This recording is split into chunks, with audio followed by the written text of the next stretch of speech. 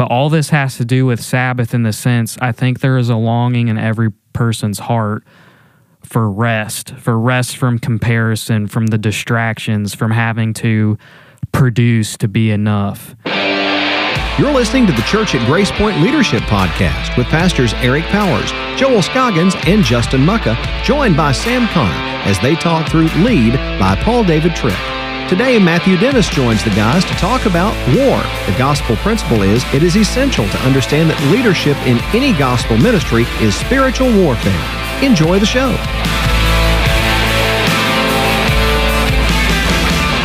Hello, everyone. Welcome to the Church at Grace Point Leadership Podcast, Episode 6. We're halfway there after today, guys. We're halfway there, almost done with Season 1.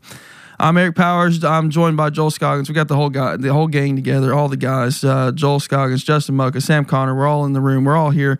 Our special guest today is not in the room with us, but he's going to sound like he's in the room with us. It's going to be great. We'll introduce him in just a few moments, but we have a great episode this week. Before we dive in, I do want to encourage everyone to join the conversation. You do not have to own this book to be a part of the conversation. You can ask questions. You can give us some feedback. You can just discuss the things that you hear us talk about here on the podcast, and you can do that by emailing us at podcast@gracepoint.church.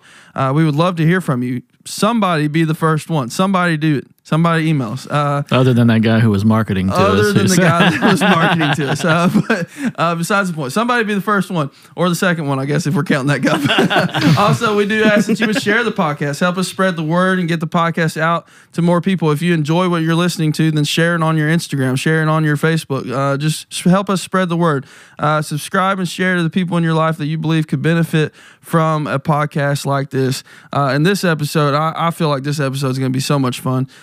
Because of what we're talking about, because who we've got being our guest today. I'm so excited. We're going to introduce him right now. Today, our guest is Matthew Dennis. Matthew, how are you doing? Pretty good. I'm glad to be here. Great. Awesome. Matthew served with us here at Grace Point for several years. He has a master's in leadership from Midwestern Baptist Theological Seminary. He's now teaching Bible and history to high school students at Maryville Christian in Maryville, Tennessee. He's a super smart dude, and he loves Jesus, and anybody that knows him and has been around him for a little bit can tell you that. You can look at his life, and you can know how much he loves Jesus and how smart he is. Matthew, if you don't care, give us a quick version of your testimony. When did you get saved? When did you feel called to the ministry? How long have you been in ministry? Stuff like that. And then I've got a couple other questions I'm going to ask you, just kind of introduce you to everybody. All right. So when I got saved was around 7 years old. It was March 14th, actually.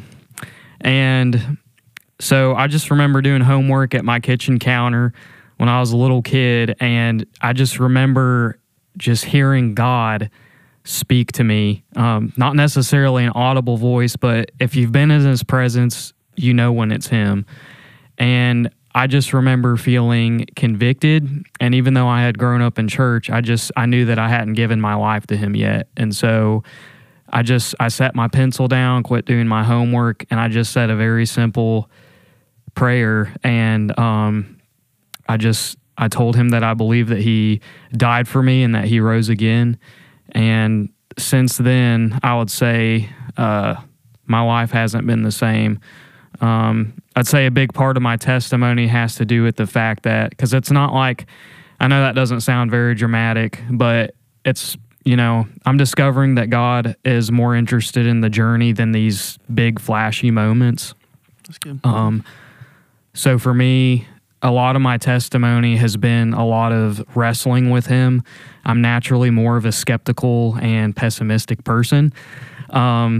So I've had to ask him a lot of tough questions and a lot of really hard moments with him. But I think that the pain and the wrestling that has come along with that has, I think, grounded my confidence much more in him. And it's also helped me. I think that's primarily who I have a passion for, is people who are skeptics, since I'm more naturally wired like that. That's kind of my testimony in a nutshell. I could go in a lot deeper with that, but as far as when I was called into ministry was about my sophomore year of college, and the funny thing before that was I was so angry at the church. I wanted, so a common thing I would usually say was the last thing that I would ever want to be is a pastor. And I remember being at the Catalyst Leadership Conference in, I think it was 2011. I remember just being really impacted by this message by Christine Caine. And, you know, in that moment, I just remember I wanted to make a big difference in our nation. And just in that moment, I remember God just kind of breaking me down and reminding me that the only thing that truly has the power to transform the human heart is the gospel. And I remember going back to my dorm and getting on my knees and surrendering my life to ministry. And that was actually a hard moment for me because, again, for years, I think I was feeling the draw towards it, but I was heavily resisting it, and I really did not want to go into ministry.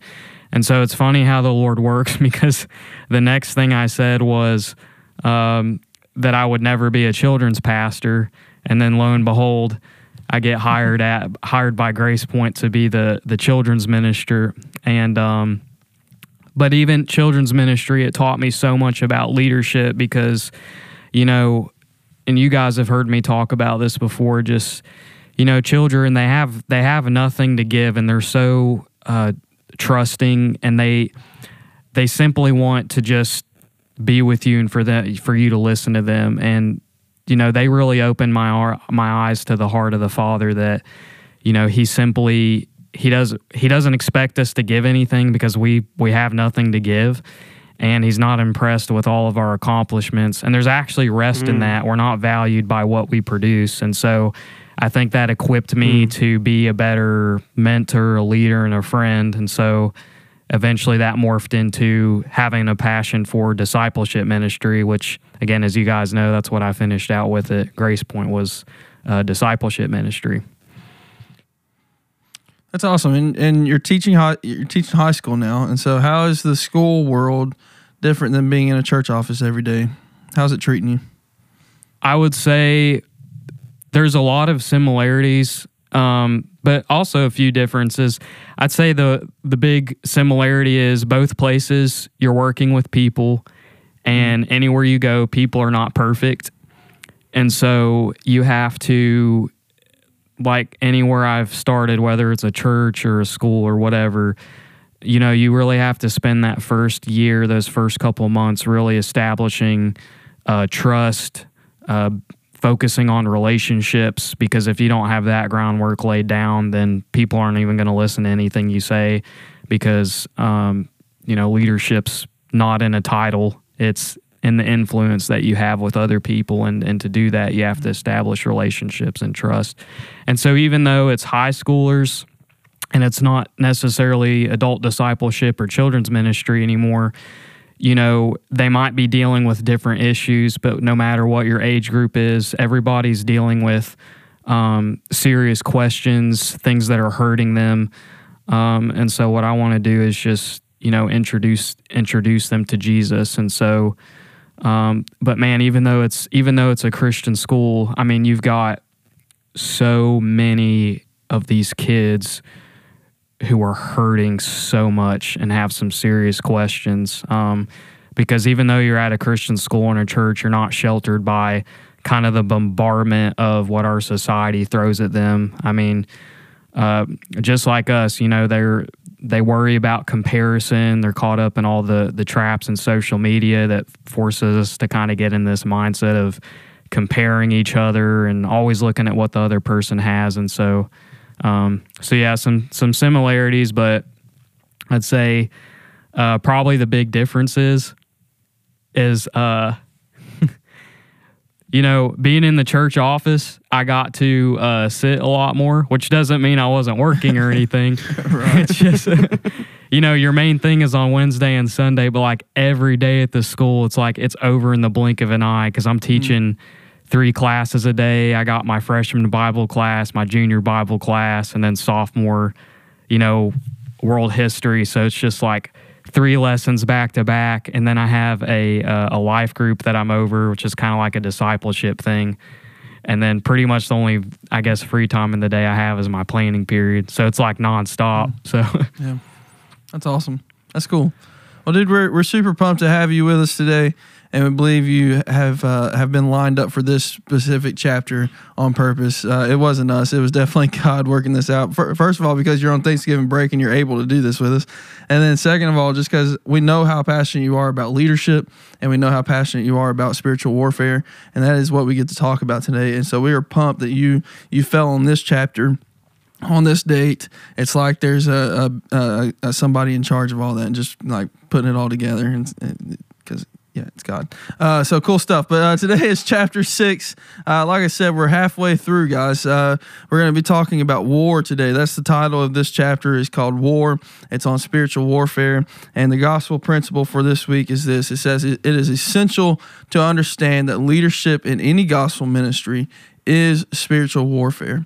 It is essential to understand that leadership in any gospel ministry is spiritual warfare. I think a way that we can start this is this. Last week, one of the statements that stood out to me, and we talked about it a little bit, and he's going to say it again this week inside of this chapter. He mentions it again. But last week in chapter 5, when we talked about character, he said this. He said, ministry leadership is war, and we cannot approach it with the passivity of peacetime assumptions.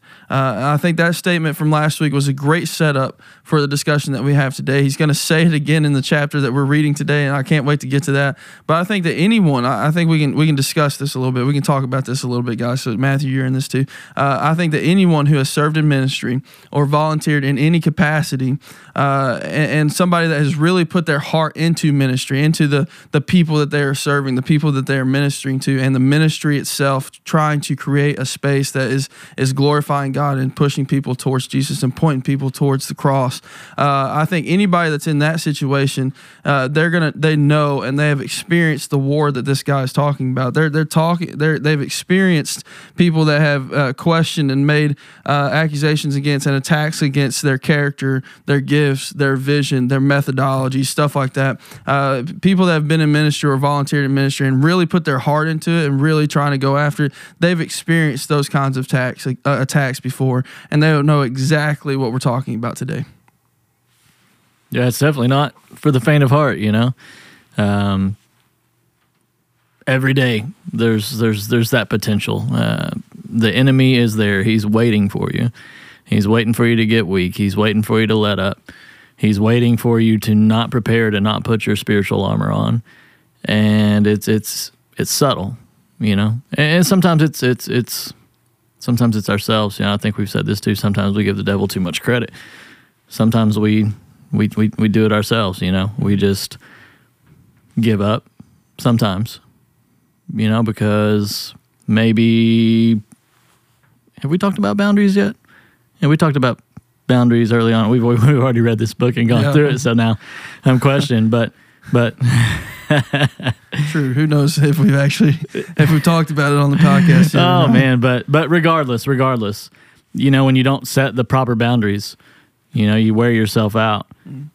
That's not always Satan. Sometimes it's us. You know, we make the decisions. We have a lack of preparation. We don't calendar well, whatever it is. So basically, you know what I'm talking about. Yeah, so don't give the enemy credit for your like actions or for your inability to be active in ministry in the ways that you're supposed to be. Yeah, he can be a great scapegoat. The devil made me do it. Devil made me do it. But we are talking about war, and he is the enemy, and we have to be aware that he is out to steal, kill, and destroy every day of our lives. Yeah, and I think this might be jumping ahead because I know this is mentioned in the chapter, but he talks about being aware of your own weaknesses, which, you know, you see that as a general rule of thumb in leadership, but I think realizing that we're at war also means you are keenly aware of how you are susceptible to attack, and you need to be setting up rhythms and things that anchor you in the truth because there's general principles that can apply across the board as when it comes to warfare and leadership. But also each of us, you see so many different leadership styles, different personalities, people with different backgrounds. And so everybody's going to have different weaknesses, things that tempt them or draw their hearts away from the truth. So I think step number one for that, for making good warfare, is like you really got to know yourself well. I think it's important to, like, I think Matthew kind of hit on that a little bit, talking about like developing consistency and developing good habits within that. Because like Joel said, like there'll be times where, it's just the things that you've not prepared yourself well for. It's not really like, you can't just blame the devil for all of it, but also it's about like learning to keep those good habits, no matter what the times are, so that whenever it is that spiritual attack, you're prepared to deal with it, not because of yourself, but because of the scripture that God has given you, because of the ability God's given us to pray and talk to Him and to find out the answers that we need from Him, and to put those burdens on Him and not have to deal with that ourselves. And I'm sure it talks about that in this chapter 2 a little bit later on, but it's important to know that at any point when you're dealing with this kind of thing. Cool. I think it's also good to remember, as a follower of Jesus, that Jesus gives you everything you need to overcome Satan and his attacks, and fight this war, and fight this war well. If you remain faithful, if you remain steadfast, and you remain keep putting one foot in front of another and keep your eyes on Him, I think you got to understand that you have the power to do this thing and do this thing well in Christ, and that's the key. Is like it has to be in Christ, and so He gives us the Holy Spirit. The Holy Spirit lives inside of us and convicts us and guides us and helps us and equips us with everything we need. We have the power of prayer. We have the power of Scripture. We have we have all that we need, all the tools that we need to keep our eyes on Jesus, and to do this thing well, and to fight this fight, and to win this fight, knowing that the victory is in Him, and the only way that we win this is in Christ. And so I think one of the cool the way that he starts this, the first thing I have underlined in this book, in this chapter, is this. It says, leaders unaware of the spiritual war that is ministry begin to minister with kidnapped hearts, distorted vision, and misguided motivations.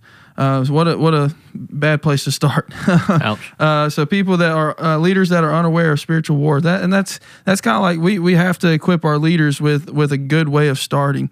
We have to equip our leaders, people that are interested in becoming leaders, people that are interested in joining leadership. We have to equip them and paint an accurate picture of what leadership is for them. And this is a person that hasn't had that done for them. A person that walks into ministry, a leadership position, without unaware of spiritual war, is a person with a kidnapped heart, distorted vision, and misguided motivations. And so they could be that could be a person that just wants the fame, that just wants the stage, that just wants the lights, and not have a motivated heart to actually glorify and honor God. That could be a person that has no idea what they're stepping into. That could be a person that doesn't truly have a calling that's going to help them walk through spiritual warfare and walk through these attacks.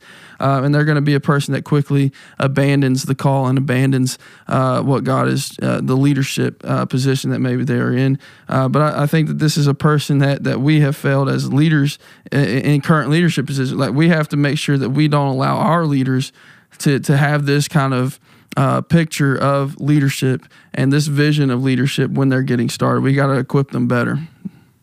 Yeah, I think where a lot of places fall short and is because a lot of people think that good leadership is knowing good leadership skills and tactics. Like, nearly a lot of leadership training that I've been a part of, like, it focuses on this is how you communicate your vision, or this is how you put a team together. And those are all necessary skills, but nearly every single time there seems to be lacking that character element. And I think knowing ministry as war could also be equated with part of ministry, again, is knowing yourself. Because you even see with Peter's life, he was passionate, he was outspoken, and you even have that that part in, I think it's Matthew chapter 10 or 11, or it's both. But anyway, so, you have that part where Jesus is asking the disciples, who do you say I am? And Peter says, well, you're the Messiah, the Son of God. And so Jesus says, blessed are you. And he tells Peter, I'm going to build my church upon you. And he calls Peter the rock of the church. But then in the next chapter, you've got Jesus turning around saying, Peter's basically scolding Jesus for speaking about his death. And Jesus turns around him and says, get behind me, Satan. And then we have later, Peter again, Jesus is talking about his death to the disciples. And Peter's saying, I will follow you to the death. And Jesus tells him, and he asks him a question. And I love how Jesus always asks questions to invite us into a conversation. But he says, will you follow me? And then he tells him, by the time the rooster crows, you're going to deny me 3 times. Because here's what we are unaware of when we step into leadership, most of us, is God knows you better than you know yourself. And since we live in a culture that is so stimulated by distractions, this microwave fast food mentality, none of us has really taken ample time to really search out and know our heart the way that God does. And so when trials and situations come, sometimes we're caught by surprise because we thought we knew who we were, but when push comes to shove, we fall apart. That's good. The next thing I have kind of goes right along with what you're saying. At the bottom of page 115, he says, leadership in the Church of Jesus Christ is not just a battle for theological faithfulness, gospel purity, and method. I knew I was going to struggle with this word. Methodology. Yeah, there we go. That's not methodological. There we go. Integrity. Bingo. It is also always a war for the heart of every leader. So the war we're fighting is not just about methods, how we're doing things. It's not just about gospel purity, even though that should definitely be at the top of our list. We want to keep the gospel pure. We want to tell the gospel the right way and in its fullness. And it's not just theological faithfulness, even though we want to strive to get things correct and have good theology and have good beliefs. But we have at the bottom of this, at the top of this thing, actually, we have to understand that our battle is for every heart of every leader. It starts with the battle of our own heart first. Our own heart has to be handed over to Jesus every day. Our own mind needs to be handed over to Jesus every day. And that's why we cannot walk into our offices every day with the thought and the passivity of peacetime. We can't think of it as peacetime. We have to walk in every day. We have to wake up every day and put our war clothes on and get ready to fight, right? And what are we fighting for? Well, first of all, we're fighting for our own spiritual souls. We're fighting for our own lives and hearts and minds handed over to Christ. But then we're also fighting for our leaders and the people that God, the sheep that He has put in our fold, the people that He's put in our lives for us to be responsible for and to fight for. We're fighting for their hearts as well. The responsibility ministry. I mean, it's football season in Tennessee right now, right? It's not after last week. The season is now over. It's over. Okay. Well, let's say in the South, right? Yeah.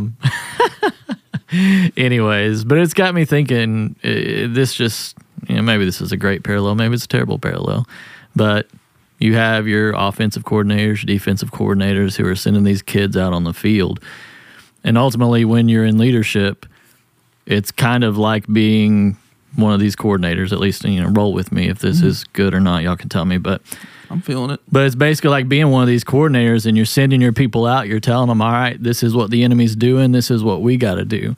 And long story short, I mean, you see it. If you have your eyes open to it, you can see what you're sending people out into. You can see how they respond.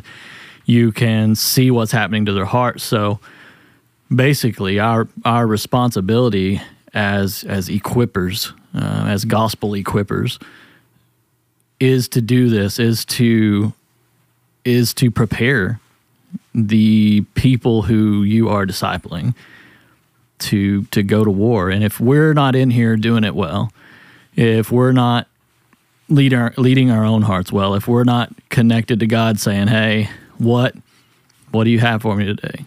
I'm ready. And actually preparing yourself, being ready. Yeah, I mean, I thought of just a simple thing earlier because this is what we do in ministry, right? Just short little sayings, know God, know yourself, know your enemy.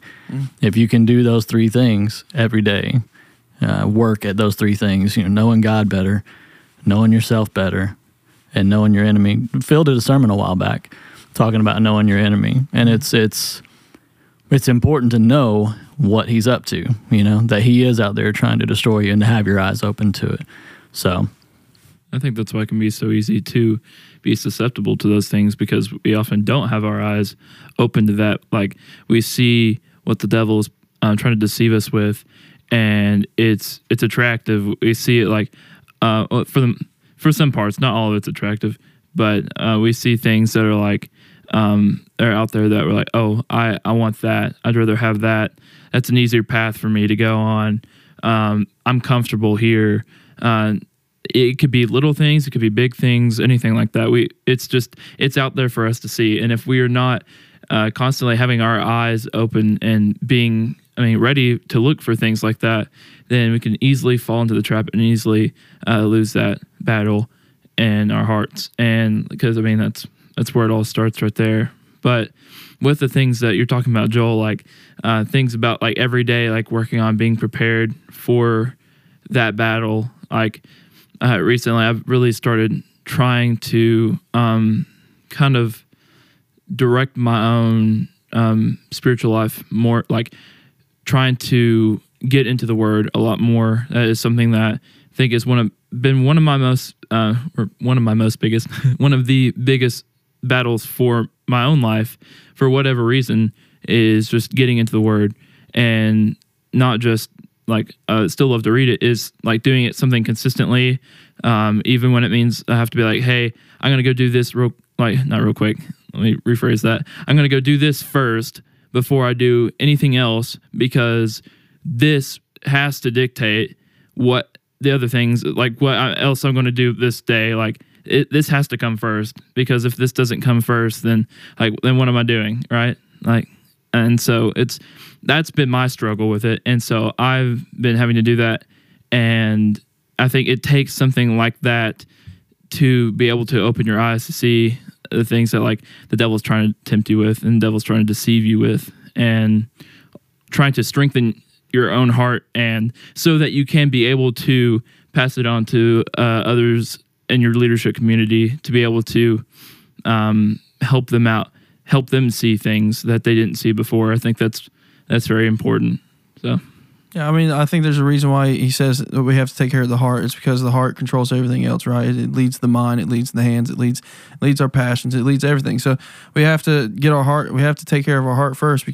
And how do we do that? We do that by knowing the schemes. It's not just knowing that there's 11 other guys on the other side of the field that are going to line up and do something. It's also knowing that they have schemes, they have ideas, they have plans, they have a playbook. All right, and so the cool thing is that God's laid out the enemy's playbook. He's here to kill, steal, and destroy. Like, we know that those are his intentions. We know that that's his playbook. He's going to do it by getting into our heart, finding a crack, and diving in. So it's important for us to build strongholds, to build a plan to fight against the enemy and his attacks on our heart. And so we do that by handing our heart over to Christ, right? The safest place it can be is handed over to Jesus. And so that's why I think that he goes at the heart first, because the heart is oftentimes, when things start going weird inside of our lives, it's often because our heart has wandered, right? He even gives us an example. In fact, he says on page 116, he says, in fact, it is often the case that theological wandering is but a visible symptom of a heart that has already wandered.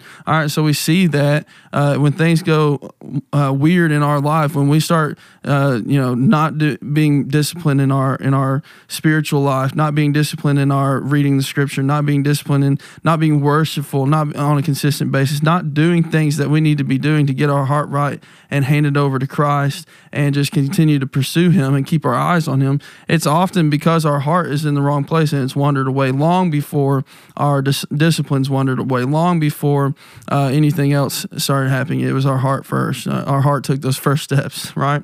And so he gives us a thing here. We have a subtitle of this thing here. He gives us a thing here. That's so educated, huh? Matthew, you still with us? I'm still with you. Oh, great. He gives us a subtitle. He says this. He says, life between the already, in quotation marks, life between the already and the not yet is war. Life between the already and the not yet is war. And so it's like we've already got Christ. We've already got the victory, but we're not yet there. And so in between those two moments is war, like it's spiritual battle, and we have to be prepared for it. And so the first thing that I have underlined is life right here, right now, really is a moment by moment spiritual war. I think that's a nice way of breaking up our life. It's a moment by moment, right here, right now. You're in a battle, and you need to be prepared for it. Mm-hmm. Yeah. I think. Yeah. Go ahead, Matthew. Oh, I was going to say that was one of my favorite parts of the chapter was the already not yet. Because actually I was teaching on this already not yet to my students last week, so the timing with that was good. That's cool. But I was explaining to them, how do you keep your heart from getting adrift? Because, you see throughout Scripture where God set up all of these festivals and holidays and reminders of what He had done for His people. And so with my juniors, I'm in the theology unit, and we were talking about Sabbath. And most of us, we think of Sabbath as just, it's just a nap that you take on Sundays. And most Christians, when I ask them, what does it mean that God rested? A lot of them, they're not able to answer because they're like, He was just setting an example for us, or God got tired. And then I'm like, well, did He get tired? Because if He's all sufficient, all powerful, does He need to take a nap? And obviously not. So then why is Sabbath considered such a holy day to Him? And I'll tie this into warfare and the already not yet in a second. But if you look at our world today, you see that it is driven by this system and this machine of you have to produce this, you have to produce something to show that you are of worth, particularly in Western culture. And then also, if that's not enough, you have people comparing each other, and social media causing all this depression because we look on social media and we're like, man, I wish I had that person's life. So we have a lot of very tired, depressed, and anxious people in today's world. And so where that all goes back to is the fall. Because here's the thing, in every single human heart, whether somebody's a Christian or not, we have this recognition in the human experience that something is very wrong with this world. And so ever since the beginning of time, different kings, dictators, tyrants, presidents, prime ministers, authorities, everybody at some point has cast this vision of, here's my vision for the world to take it back to Eden, so to speak, because we have this memory of Eden in our hearts that we've lost. So all the wars and chaos that we see are a result of us trying to do that without God. Because it was mankind that broke it in the first place, and it's only going to be God who fixes it. But all this has to do with Sabbath in the sense, I think there is a longing in every person's heart for rest from comparison, from the distractions, from having to produce to be enough. And if you look in 2 Chronicles 36, it says how Israel, they had to spend 70 years in Babylon, and why that number specifically. Well, 2 Chronicles 36 tells that God allowed that time so that the land of Israel could have its Sabbaths. And that was a detail I missed before, because I started thinking, whoa, Sabbath must be really important to God, because He wanted to let the land rest that long because the people weren't keeping the Sabbath. So what does Sabbath mean? Sabbath, when we keep Sabbath and we set aside a day to where we pull out distractions and just simply enjoy His creation and being with people we love. Peter Scazzaro notes in one of, I think, his Emotionally Healthy Leadership, but he notes that when you keep Sabbath, You are preaching to the gospel to yourself because you are reminding yourself that God's plan and the world spins on without you contributing a thing to it, that your identity is simply in Him, and that your eternal home is heaven. So, and That's good. This is the last point I'll make, and all.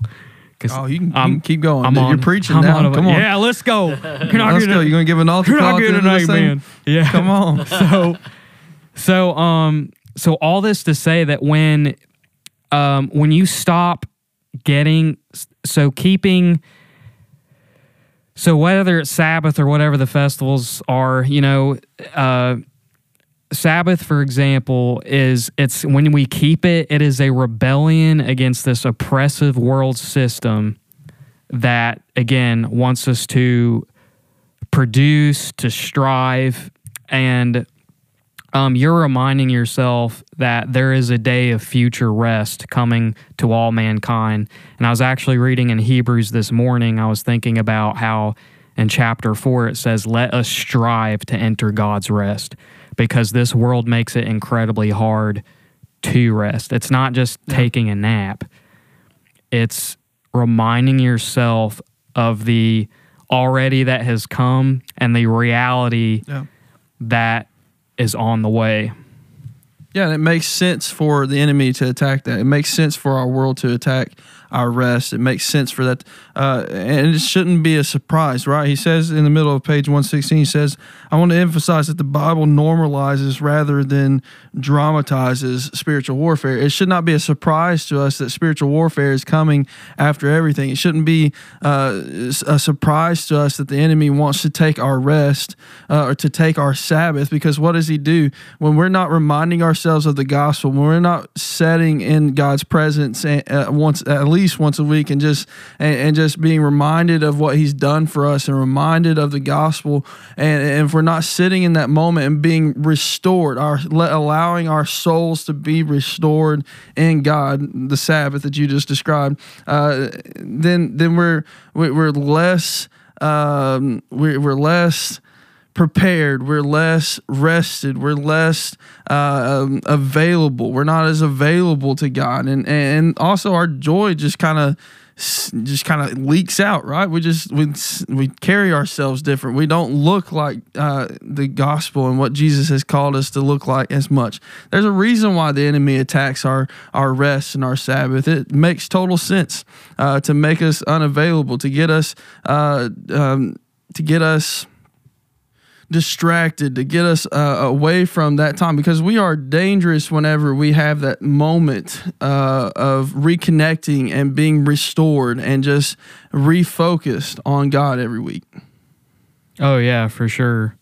That actually makes me think of another chapter in Hebrews where, Hebrews 12 and 13, you see the hall of faith, and in the middle of it, it talks about through verses 13 through 16 in chapter 11, not 12 through 13, 11 through 12. Yep. But chapter 11, 13 through 16 out talks about if they had kept remembering the land that they came from, then they wouldn't have pressed forward. But because their heart was anchored in their eternal home, you see at the end of the chapter was therefore women received back their children from the dead. Kingdoms were conquered.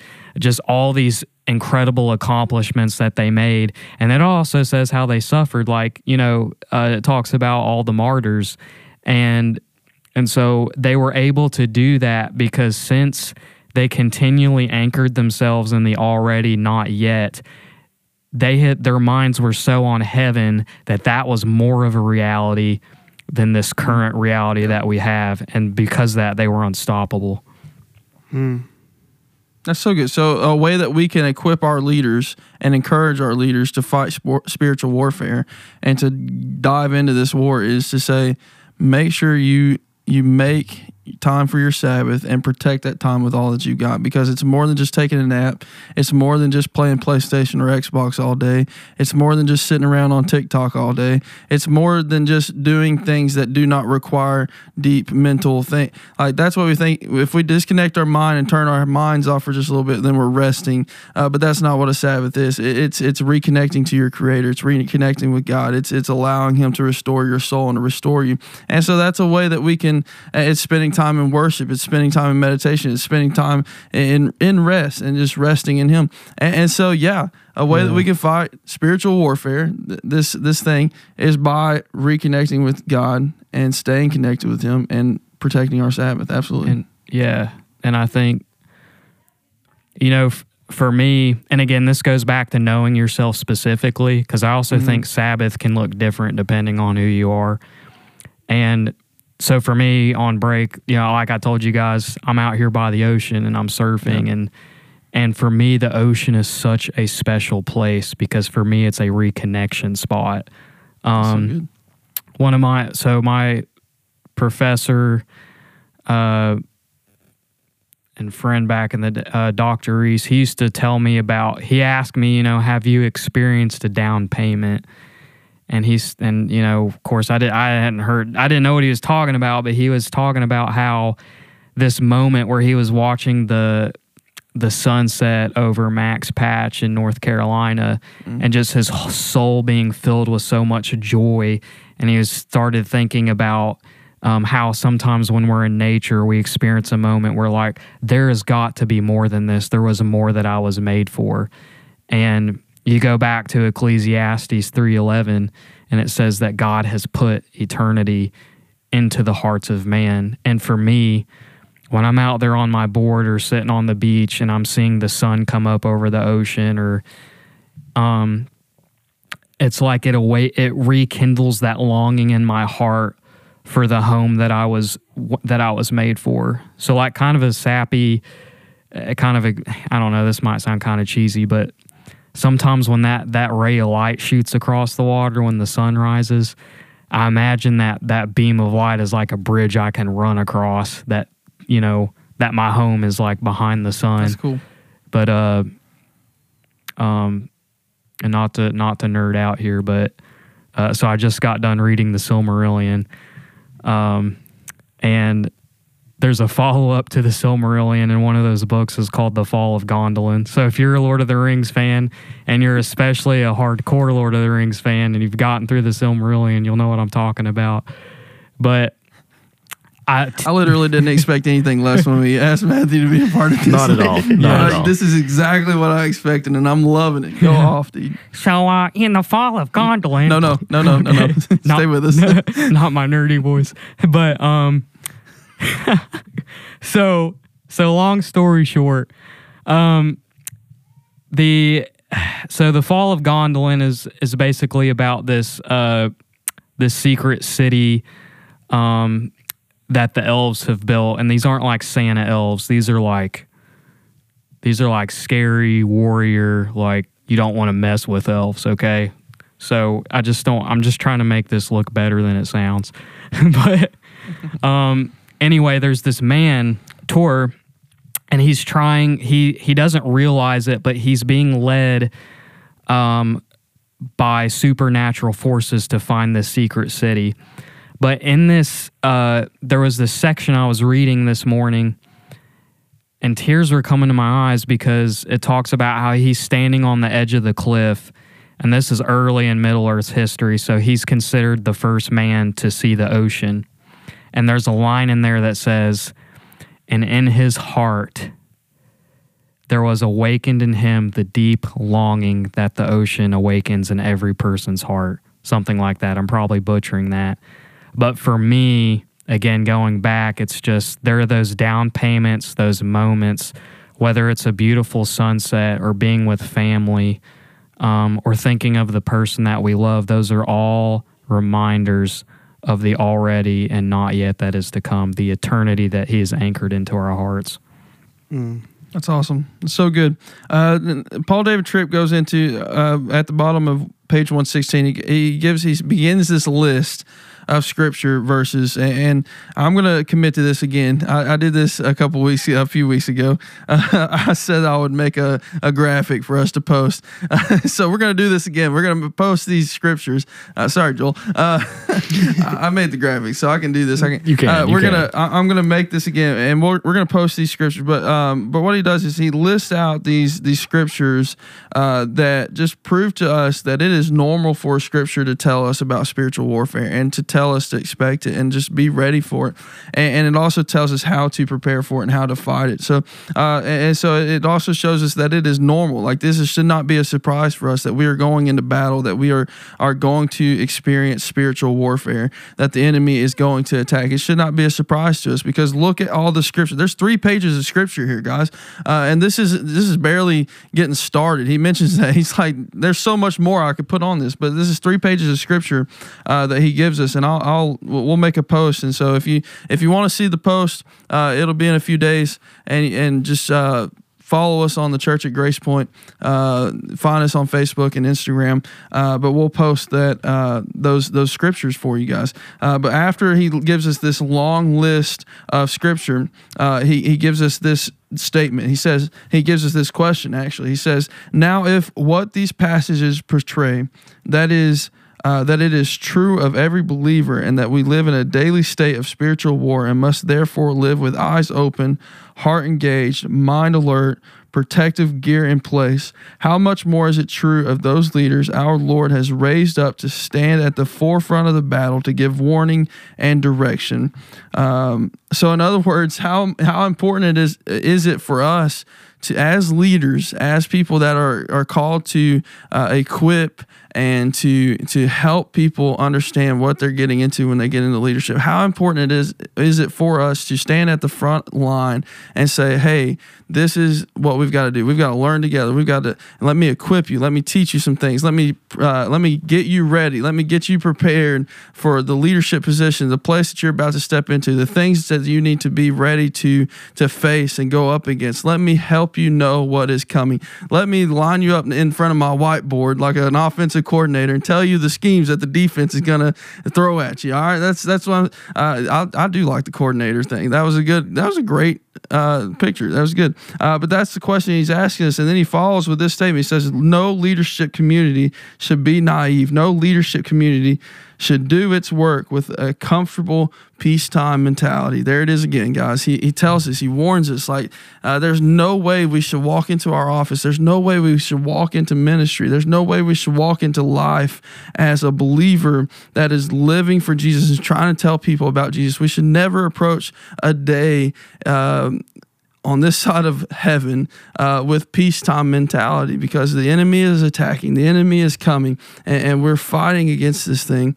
And so we got to go after people. We got to go after their souls, and we got to expect to receive attacks back. The other example that just came to mind was Narnia, and I know I set Matthew off on this probably, but it's in the Chronicles of Narnia, right? Like you got these kids who it's just like they're experiencing like the wonder of Narnia, right? And the wonder of it. And when you walk away from it, right? When they had to walk away from it, they forgot. And it's amazing how when we walk away from the spiritual battle, how easily we forget. And literally just reading some of these scriptures, like the first 2, for we do not wrestle, Ephesians 6:12, we'll read that one. For we do not wrestle against flesh and blood, but against the rulers, against the authorities, against the cosmic powers over this present darkness, against the spiritual forces of evil in heavenly places. 2 Corinthians 10:3 and 4. For though we walk in the flesh, we are not waging war according to the flesh. For the weapons of our warfare are not of the flesh, but have divine power to destroy strongholds. Yeah. You have to read your Bible, right? Yeah. You have to stay connected to God in this war, because He's given it all to us, right? And we forget it because we walk away. We let ourselves get too busy. We don't rest. We, again, like we were talking about, when we don't rest, we're not trusting God. Yeah. I think, Matthew, I want to hear your thoughts on this, but I think it's easy for us as pastors that walk into an office every day to be reminded every day of the war. Now we have to be intentional about sitting down at our desk and saying, all right, I'm going to prepare my heart and mind today, and I'm going to hand it over to Christ, and I'm going to get into the Word first, and I'm going to spend time in prayer first. Like, we need that disciplined, quiet time with God. We're not just planning events and studying for sermons and not putting aside that separate, quiet time that is between us and God. But for people that are not in ministry full-time and do not come to an office where they're reminded of that every single day, and Matthew, you're there now. You're in school. You're teaching. And I know that knowing you and knowing your character and knowing who you are, you wake up probably early and prepare yourself to go into the classroom with that mentality of, I'm walking into a war zone. I want to go share Jesus with everybody that I can. But also, I think about people and how important it is for us as somebody that gets to sit in this office every day to prepare our leaders, to equip our leaders, and not let them forget, like you're talking about, to not walk out of church on Sunday and completely forget that war is coming. I'm in this battle, and I need to go tell people about Jesus and the things that Jesus is teaching me and the things that I'm just looking at and God is reminding me of. I need to go tell people about that. How important is it for us as leaders that get to be reminded of that every day when we walk into our office, that's the war we're in? How important is it for us to remind our people and to equip our people and to train our people to not forget when they walk out of this building, to not forget when they walk out of the doors on Sunday or Wednesday, and so that they are equipped when they walk into their jobs every other day of the week to be in war and to tell people about Christ and to be leaders, not just in the church, but if you're a leader, you're a leader everywhere. You're leading this thing. You're leading this charge everywhere you go. Well, if you're an established believer and follower of Christ, you are a leader. Or you should be classifying yourself as a leader, because your main duty as a follower of Christ is to be disciples of the nations. The Great Commission. And the criteria to get into heaven is perfection. And there are perfect people in heaven, but we're not perfect until we get there. We're not perfect until we've already submitted our lives to Jesus and to the things of Jesus and fulfilled that Great Commission. We are never perfect until we get there and Jesus says, well done, my good and faithful servant. Or when God says, well done, my good and faithful servant. And so, it's so important to stay in Christ and to classify yourself as a leader. Walk in that victory of Jesus already won the battle. It's up to me to fight this battle, to fight it in Jesus' name, to come out on the other side and just walk in victory. Walk already knowing that you've already won and overcome the things of this world, and nothing can stop you after that. You're unstoppable. So it seems so intimidating that us mortal people, are not fighting with each other, but we're fighting with these powers, these dark powers. But I have a better power. I have a much stronger power, and it's the light and the love of Jesus Christ. And in grace and in mercy, exhibit his love the way he's exhibited it to us, to others. Yeah, I think it's so important for us to equip and empower and encourage our people to go do that every day. Absolutely. Like I said, we're reminded every morning of the battle we're in and what our responsibilities are when we walk into our office at a church.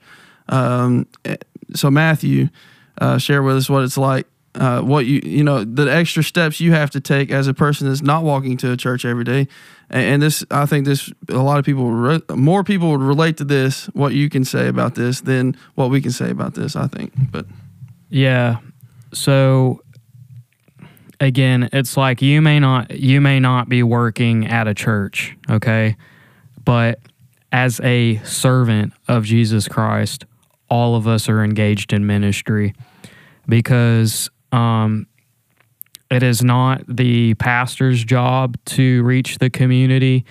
It's not the associate pastor's job or whoever or whatever pastor title, okay? as sons and daughters of God, all of us have been granted, like Justin said, with the task of the Great Commission. And again, I think it's important to separate in our minds the difference between a title and influence. That leadership is not wrapped up in a title, because you might be listening to this and you're like, I'm not the leader at my workplace. I just work at the front desk and answer the phone, right? So that may be true, but if people know that you are a follower of Jesus Christ, they're going to be paying attention to you, because even before I was working in a church, I was working at Subway for 2 years. And so even in that setting, people could tell I was a Christian because of the way I was living my life. And eventually that turned into conversations. They were asking me about why I followed Jesus, why I believed what I believed. And so maybe it's not so much that we're all leaders, but maybe thinking of it in the sense that we are all servants of the King. And so he has given us this mission, no matter what your job, whether it's being a secretary at a front desk or being a janitor or you're a doctor or a police officer, whatever it may be, and keeping in mind that when you go into that job, God has put people around you to impact at that place. And so each person has a degree of influence where they are placed. And if you are a follower of Jesus and you don't have any influence and you're not impacting people for his glory, like wherever your workplace is, that might cause you to maybe step back and do some analysis and see, okay, I cognitively believe all this stuff that the Bible says, but has it hit my heart yet? Because I think, too, there's a difference between head knowledge and heart knowledge, and bringing those two together, because my belief is that in the workplace, if you're a Christian, you have the creator of the universe living inside of you. Mm-hmm. And I think Christians should be the best at whatever their field of expertise is at, because if you have the creator in you, we should be the most creative beings. If you're a car salesman, be the best car salesman there is, and also do it for his glory.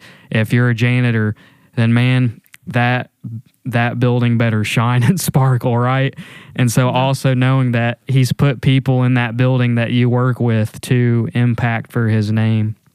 So, and then even at school, just because, when I walk in, I don't get a whole lot of time before my students come in. So one of the things that I do to really anchor myself for the day is, while there's nobody in that room, I get on my knees and I tell God, I can't do this without you. I thank him for bringing me there, and I thank him for giving me the skills to teach, because I'm anchoring myself in the fact that it's not about me and the mission is about him, and that I'm going to have hurting kids come through those doors with questions who need to be impacted with the gospel. So finding whatever you can do, again, if you're the first one at that desk in the morning, you're a secretary, pray at that desk, ask him, or if you're a janitor, before you go in that school or that office building, whatever, ask him, who do you want me to reach today? How can I do this job for your glory? Because even now, I love walking. And back when I was living in the Chattanooga area, when I was working at the church, there were days where I would ask him, is there somebody that you need to send my way to hear the truth? And even on just walks, it was crazy how he answered that prayer almost every time. So you don't have to be at a church.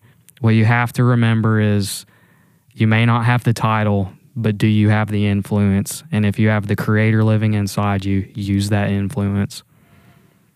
Yeah, and I think as pastors that are in a church every day, and even as leaders that are leading ministries and leading groups and stuff like that, you have to remember that position is not the only place that you're called to share the gospel.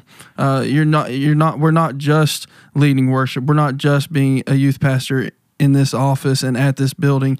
We're not just doing media things, but guys, when we leave here, we have a responsibility to live it out there too, right? We encounter people every single day that need to hear Jesus, and so I think that we get in the routine of doing church work, and then we forget that there's a gospel work that needs to be done outside these walls that is probably even more important than the church work that we're doing in here, right?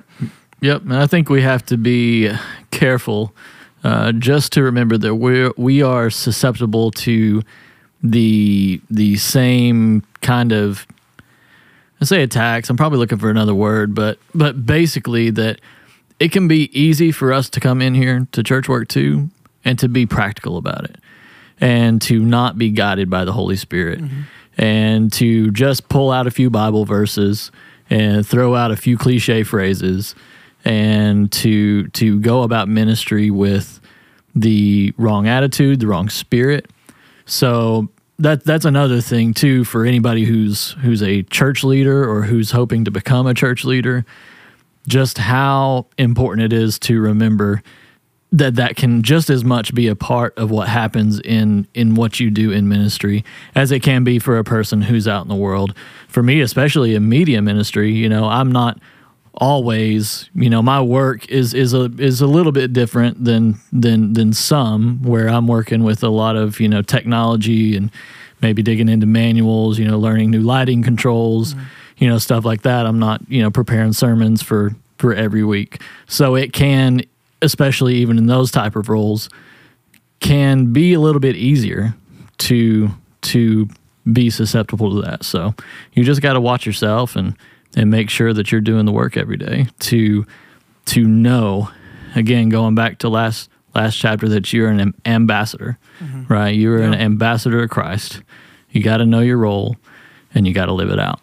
For me, I feel like being a creative in ministry, we can get, my first thing is like, what distracts me? Like that's the number one thing I have to ask myself. Like, what distracts me? Okay, is it getting this detail right versus preparing my heart? Right? So I think it's just reminding us as creators, our number one job on Sundays and throughout the week, preparing for Sundays, or in my case, preparing for rehearsal and then Wednesday and then Sunday night, is leading the people who came to worship to the throne room of God. That's my number one goal. And even for you, you've got to remind yourself, that's my number one goal. And through the media, through the lights, through getting the projectors ready, through training my team, my goal is revealing Christ in our services through, tools that God's given us to do so. For sure. Yeah, and something I told the worship team before we started our sound check on Sunday was, guys, we got a new sound system in. It sounds great. It sounds really crisp. The lights look really good. The stage wash looks great. But it's not about the show. It's not about how great it sounds. Are we putting our all in? Have we already reminded ourselves in our hearts that we are going to lead everybody in this room to the throne? Or we're going to give it our all to do that. And hopefully somebody leaves changed today. I think, I was going to just say, I think the bottom line, whether you are in ministry or not, I think for all of us, daily anchor yourself in the already and not yet, because the day that we forget God is the day that we forget ourselves. The day that we forget God is the day we die. That's good. And so what I'm getting at with what I was saying was that when we leave, honestly, the more important thing for us is that, like you said, in between the already and the not yet, we have a purpose, and our purpose is not just to make church things look good and for events to go great and to only be so focused on our church things that we completely forget that we have a life to live for Jesus outside of these walls. We need to think about people more than just events and Sundays and Wednesdays. There's 5 other days of the week that we need to be making a difference in people's lives and being an ambassador and influencing people towards Jesus. Ministry is people Absolutely. last week. So he does. Sorry. He gives us 3 ways to strategize for battle. All right. So he has the next section of the book is strategizing for battle, and it says how do we strategize together as leadership communities for the battle. And he suggests 3 ways. The first one is this: each leader must humbly accept and be growingly aware of his susceptibilities. Each leader must humbly accept and be growingly aware of his susceptibilities, where he is vulnerable, where he can mess up. We have to be growingly aware, not just aware, but we have to continue to remind ourselves and continue to look at ourselves and continue to growingly be aware of our susceptibilities, how we are changing throughout our life and how things are changing in our life, and where am I becoming more susceptible here or there, everywhere, stuff like that. So it changes throughout our life, apparently. So we need to be growingly aware. The first thing I have underlined, it says this: spiritual pride leaves you exposed to spiritual attack. Spiritual pride leaves you exposed to spiritual attack. Pride is the root of all sin, right?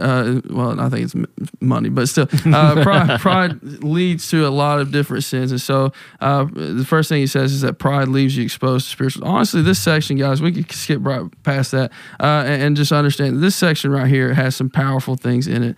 And it talks about surrounding ourselves with people that are not afraid to tell you the truth and how important that is. And we're going to get into that. But the first thing, like I said, spiritual pride leaves you exposed to spiritual attack. And that is a very true statement indeed.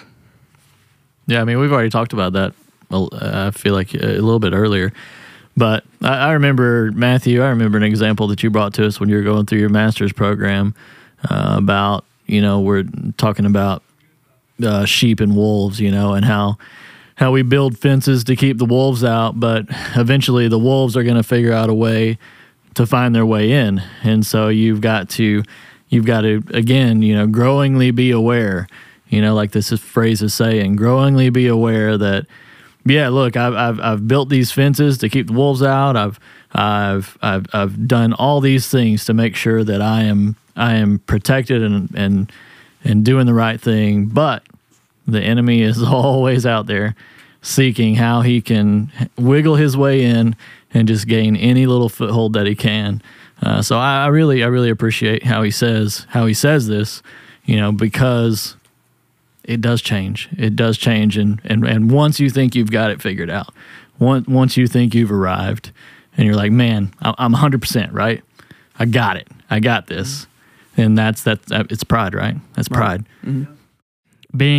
Protecting against pride and ego, one of the things you mentioned, Eric, like part of tending to that fence is we need to surround ourselves with people who, one, we know they have our best interest in mind, but along with that, they aren't afraid to tell us the truth, even if it's hard to hear, if it hurts. Because, I mean, when you're in leadership or ministry, you always know you're going to get criticized, and there's going to be people who point stuff out, not necessarily because they have your best interest, but because there's just always those people that are never going to be happy no matter what.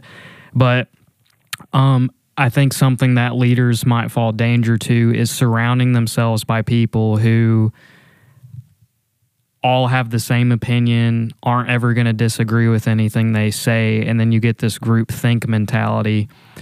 But I know in my own life, one of the biggest protections that I've had is that my friends that are the closest to me, I know they love me. I know that they would jump in front of a train for me, right? But because that, I'm going to receive what they say, and they're bold enough to tell me when I have really stepped out of line. I actually even, and I still struggle with this because I'm somewhat of a perfectionist, but I remember having a martial arts tournament come up, and I was so distraught about it because the last tournament I had gotten my butt kicked. And so I kind of didn't really want my friends or family to show up because I didn't want to fail in front of them, right? And so one of my close friends just lovingly told me, Matthew, you think our love for you depends on your success or your failure. We love you for you. You're more driven by your fear to fail rather than your drive to succeed. And one, that really hurt, but two, gosh, I needed to hear that because that was exposing an area of my heart that needed work. So all that to say is, so good. We've got to surround ourselves with people who love us and aren't afraid to tell us the truth. Yeah, I mean, if you're not surrounded by people that are willing to tell you the truth and tell you even the hard things, then you're going to continue to do the wrong things, right? Yeah.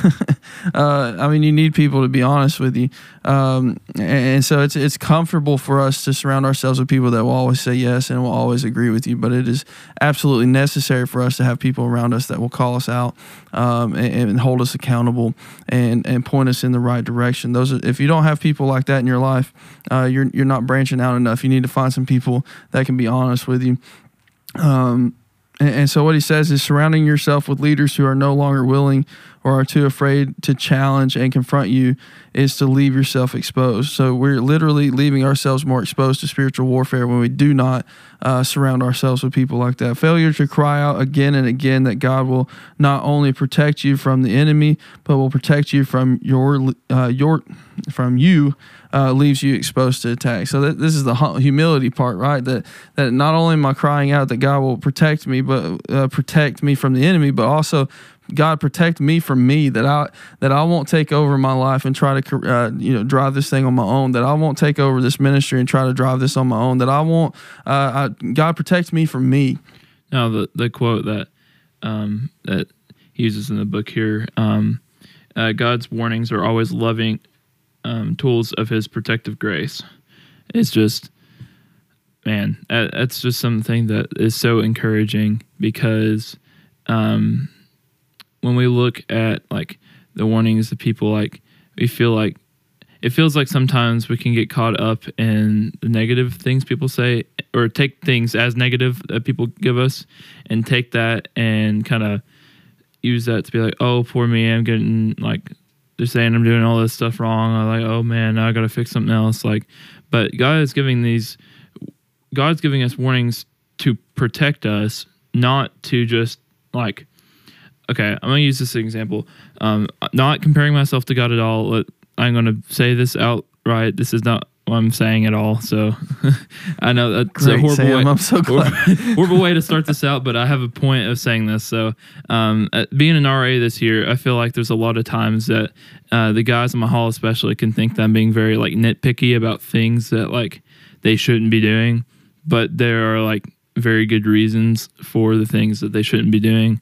One random example, like they're not allowed to have an open flame like candle in their room, and we had to take away somebody's candle, and they weren't very happy about that, thinking it was really nitpicky, but they understand, like, I mean, Brian said problem with a building burning down, like the biggest building on campus burning down before, like, and so it's just, it's little things like that, like, we can think like these warnings sometimes are like, or things that God's like pointing out in our lives. We could be like, oh man, that's just a little thing. Like what's that?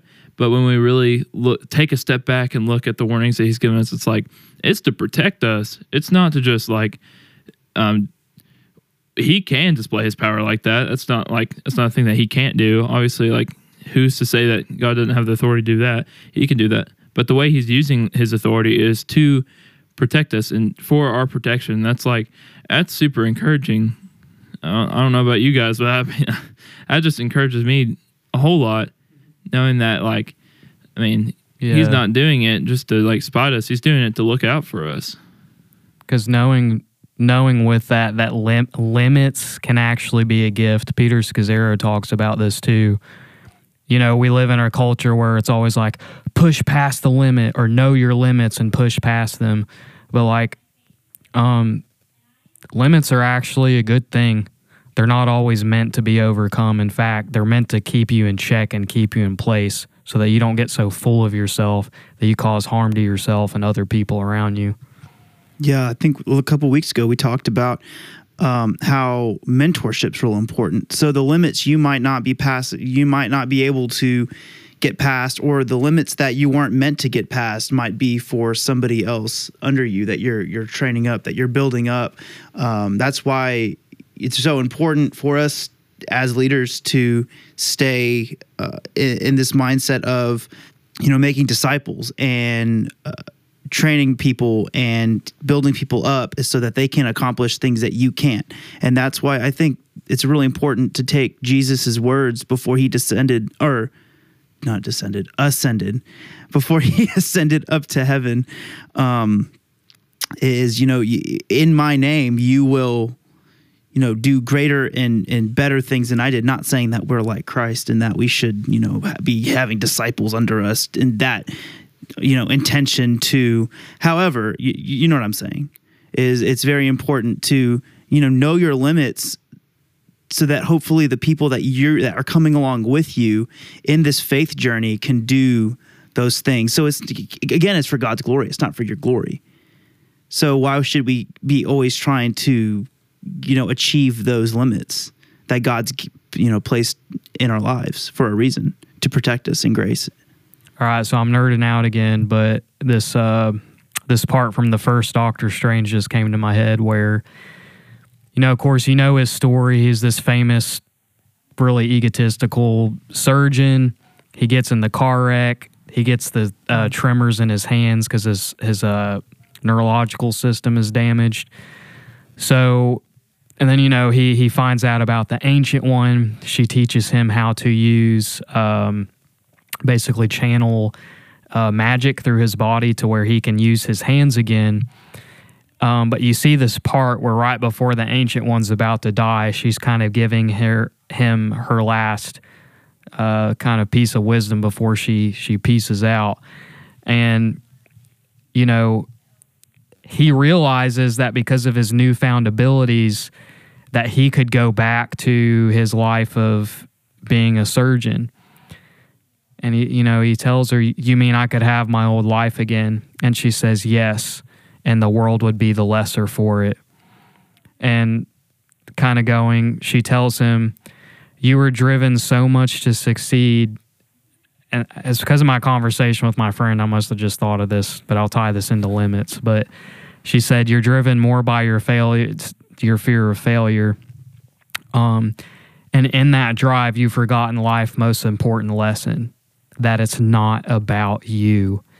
And so something that was a limit to him, the tremor he received in his hand, even though it took away his old life of being a famous surgeon, he found a new life and a threat that was much bigger to the universe than him getting to keep his fame. So his limit actually ended up being a gift that was used to help him save the world. That's so cool. So with God in the front of our mind, we humbly accept and we become more aware of where we are susceptible, because we have to correct those things. We have to work to overcome those things so that we can be better equipped and better used by God. The second thing he does is he says when we're preparing for spiritual battle is this.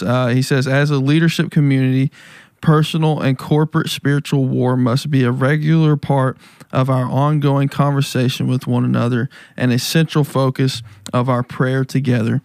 So in other words, let's talk about it.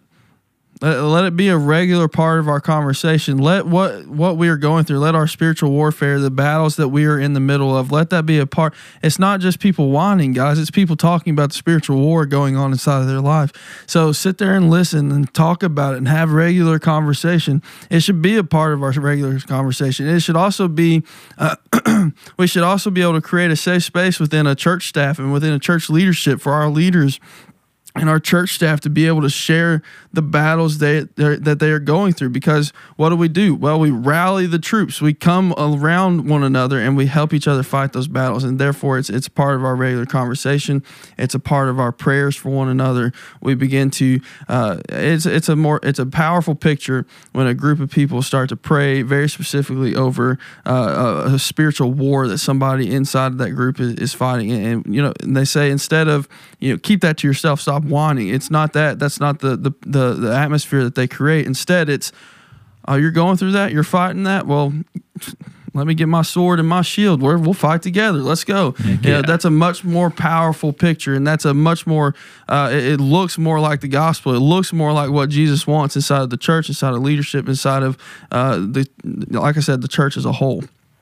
He says at the bottom, 124, I'm going to read this whole paragraph. He says, but I am very concerned when a leadership community has no time for and gives no place to be honest and protective conversations about the spiritual war inside us and outside us. That is the regular life of every leader in every church and ministry everywhere. We need to talk humbly and honestly. We need to listen carefully and with sympathy, and we need to speak with wisdom, comfort, and encouragement and warning. Guys, this is what he's talking about, is that it's not just about it's that we make this a regular part of our conversation, and we listen intently and carefully and with sympathy, and we we're open humbly and honestly, like when we respond not with like criticism and our opinions and what we think and with harsh criticism. That we instead respond and speak with wisdom, the wisdom of God, and with comfort and with encouragement and with warning. We respond with a rally call that I'm going to fight with you now, and I'm going to pray with you, and I'm going to do this thing with you. That's our response to spiritual warfare inside of a brother or a sister. It's not, well, good luck on your own. It's, no, let me fight with you, and this is how I'm going to encourage you. This is how I'm going to love you. Yeah, very quick. I'm praying for you. Yeah, that's one of the worst responses too, is when somebody's just like, I'm praying for you. Well, let me pray with you right now. Let me let you hear me pray for you. Let me let you see me get in this battle with you. And we do that with wisdom and comfort and encouragement and warning, not of our own power, but in Christ. And that's why, again, we have to be in Scripture so that we can give them Scripture wisdom. We can give them godly wisdom. We can give them godly comfort. We can give them godly encouragement, not just encouragement from Eric, but encouragement from above, guys. All right, and so we're getting in this fight together. I like encouragement from Eric. This is a serious podcast. No, that just gave me, honestly, Matthew, maybe it's a Dennis Brothers production. If y'all wanted to take this, I'll give you rights to it, you know. Yeah. But anyways, no, I mean, just the picture of that. I guess I'm all about pictures today, right? The picture of that, somebody, you know, they're sitting there with their shield, they're getting bombarded by arrows, you know, and it's just the thing's coming down. It's like, you know, just hellfire raining down on them. Somebody walks up to them and, hey, man, what's going on? You know? Yeah. And it's like, oh, yeah, I'll pray for you. And they just walk away, you know? And it's like, it's so, when we actually put it into some sort of visual terms or whatever terms really speak to you, it's absurd what we've done, and maybe as church leadership. And I mean, it's the reason why it's not normalized. Yeah. It's because we haven't taken the proper approach. But as future leaders, we can take this and our eyes can be open to it now, but it's what we continue to do with after this podcast that really changes the world, that really and even down, I mean, bring it down, because sometimes we focus way too much on changing the world, but changes your brother, changes your sister, changes your friend. We got to get down on microscopic level. I think going back to what Justin was saying about when Jesus ascended to heaven, now Jesus was one man, but when he left the Holy Spirit. And we are Christ multiplied. That's why we are so powerful, because we carry the full power of the Holy Spirit with us every day. And the collective church has the ability to go into the entire world and to reach the nations for Christ, to literally change it from every human heart, from the bottom up. Yeah. I think the person that you described is the person walking up while the other guy's getting bombarded with everything. That's the person that approaches life with peacetime mentality. Yeah. That's not the person equipped and ready for wartime. That's right. That's the person that's thinking, oh, I'll pray for you. I'm at peace. My life's at peace. I'm good. But that's not really how it is. That's not.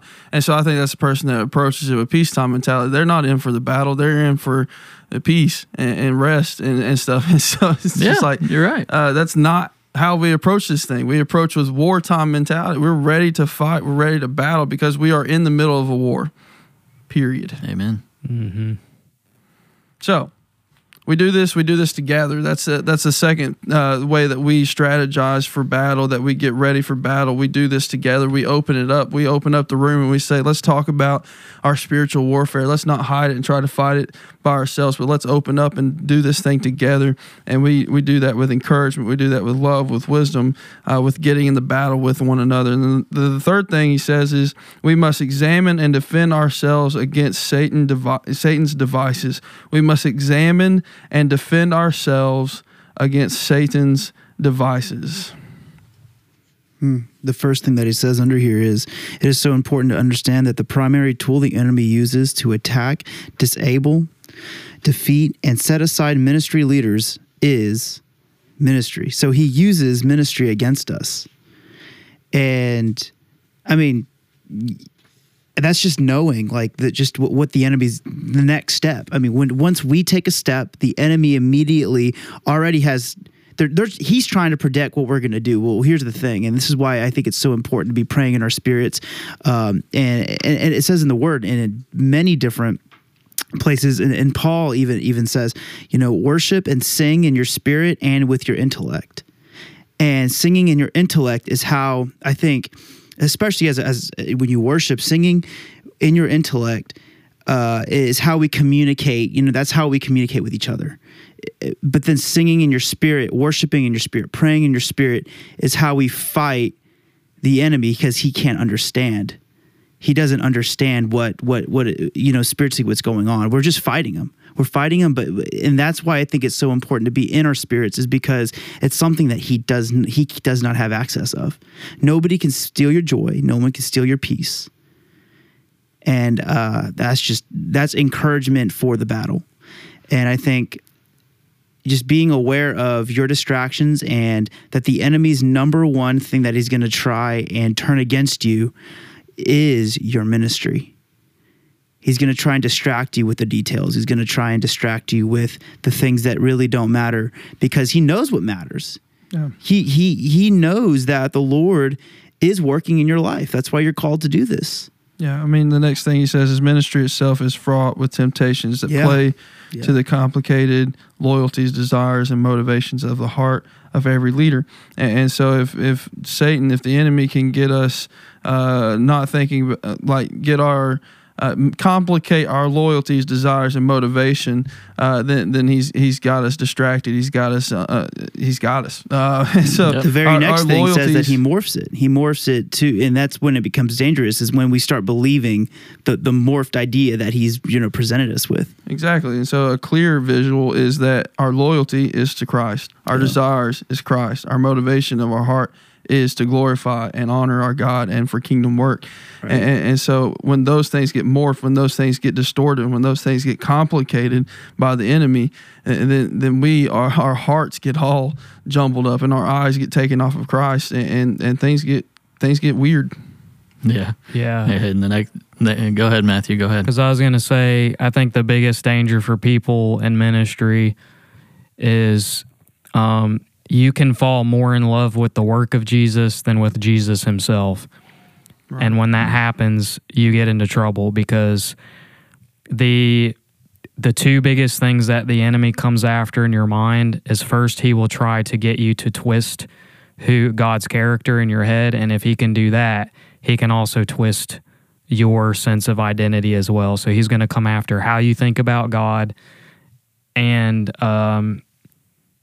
how you view yourself. Lou Giglio is talking about in his book, I think it's Not Forsaken, but the most important thing about you is how you think about God. And you go back to the Garden of Eden, and the first thing Satan comes out with Eve is like, did God really say?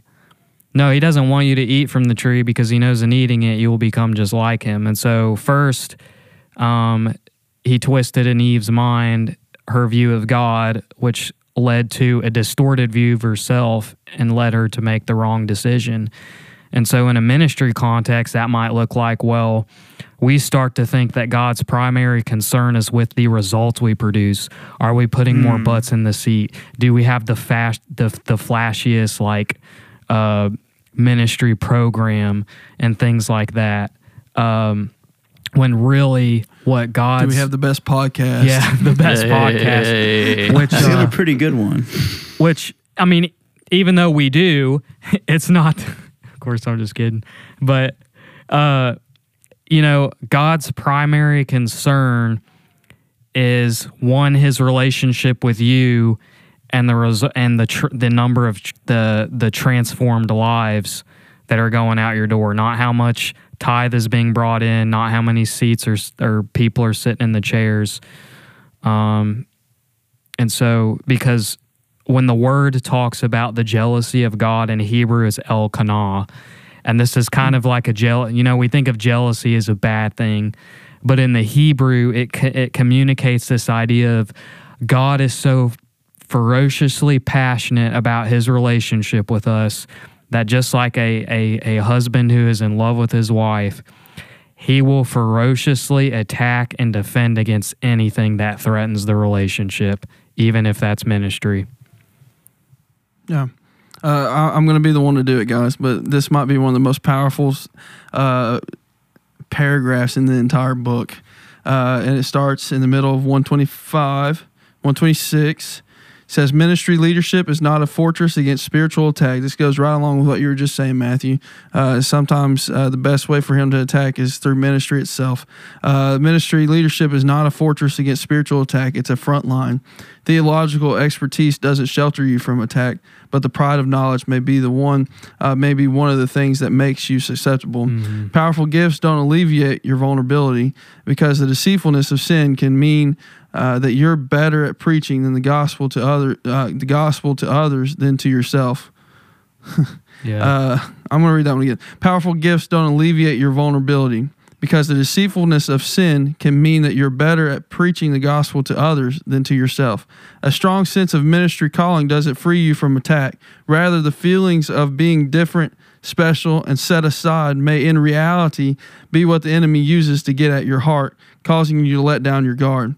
The desire to achieve, which itself is not wrong, may devolve into leader competitiveness, leader jealousy, and leader disunity, exposing leaders to subtle or not so subtle anger and bitterness. The closeness and intensity of day-by-day ministry may tempt leaders to step over God's protective relational boundaries, making a leader vulnerable to romantic and sexual temptations. Even the handling of ministry funds can tempt a leader to begin to use what has been dedicated for gospel productivity for personal ease and luxury. Guys, he hits every angle right there of every angle that the enemy may take. He's just like, and he doesn't hold any punches either. He's like, oh, you think you're good at preaching? Well, guess what? You might be good at preaching to people, but you're not good at preaching to yourself. These gifts and things, the things that God given us, we hand back to him, looking to glorify him, looking to honor, looking to reach people with those things, not to glorify ourselves, not to build our own kingdoms, but to just hand it right back to God and use those things to glorify him and to know him more and to let people know him through those gifts that he's given you. That is an incredible paragraph. Yeah. I got to say, this David Paul guy, he's a trip. Paul, And there it is. And there it is again.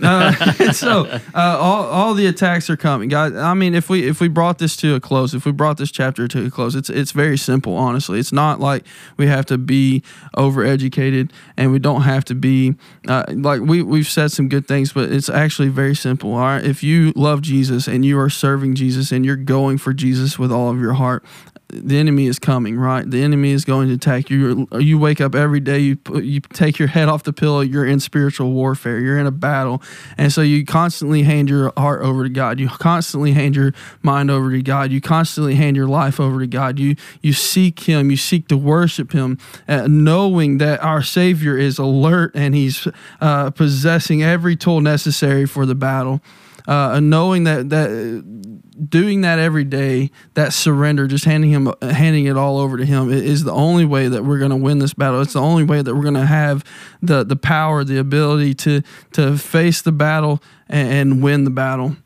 And the cool thing is the victory is won. We can rest in that too, right? But the battle, the already, right?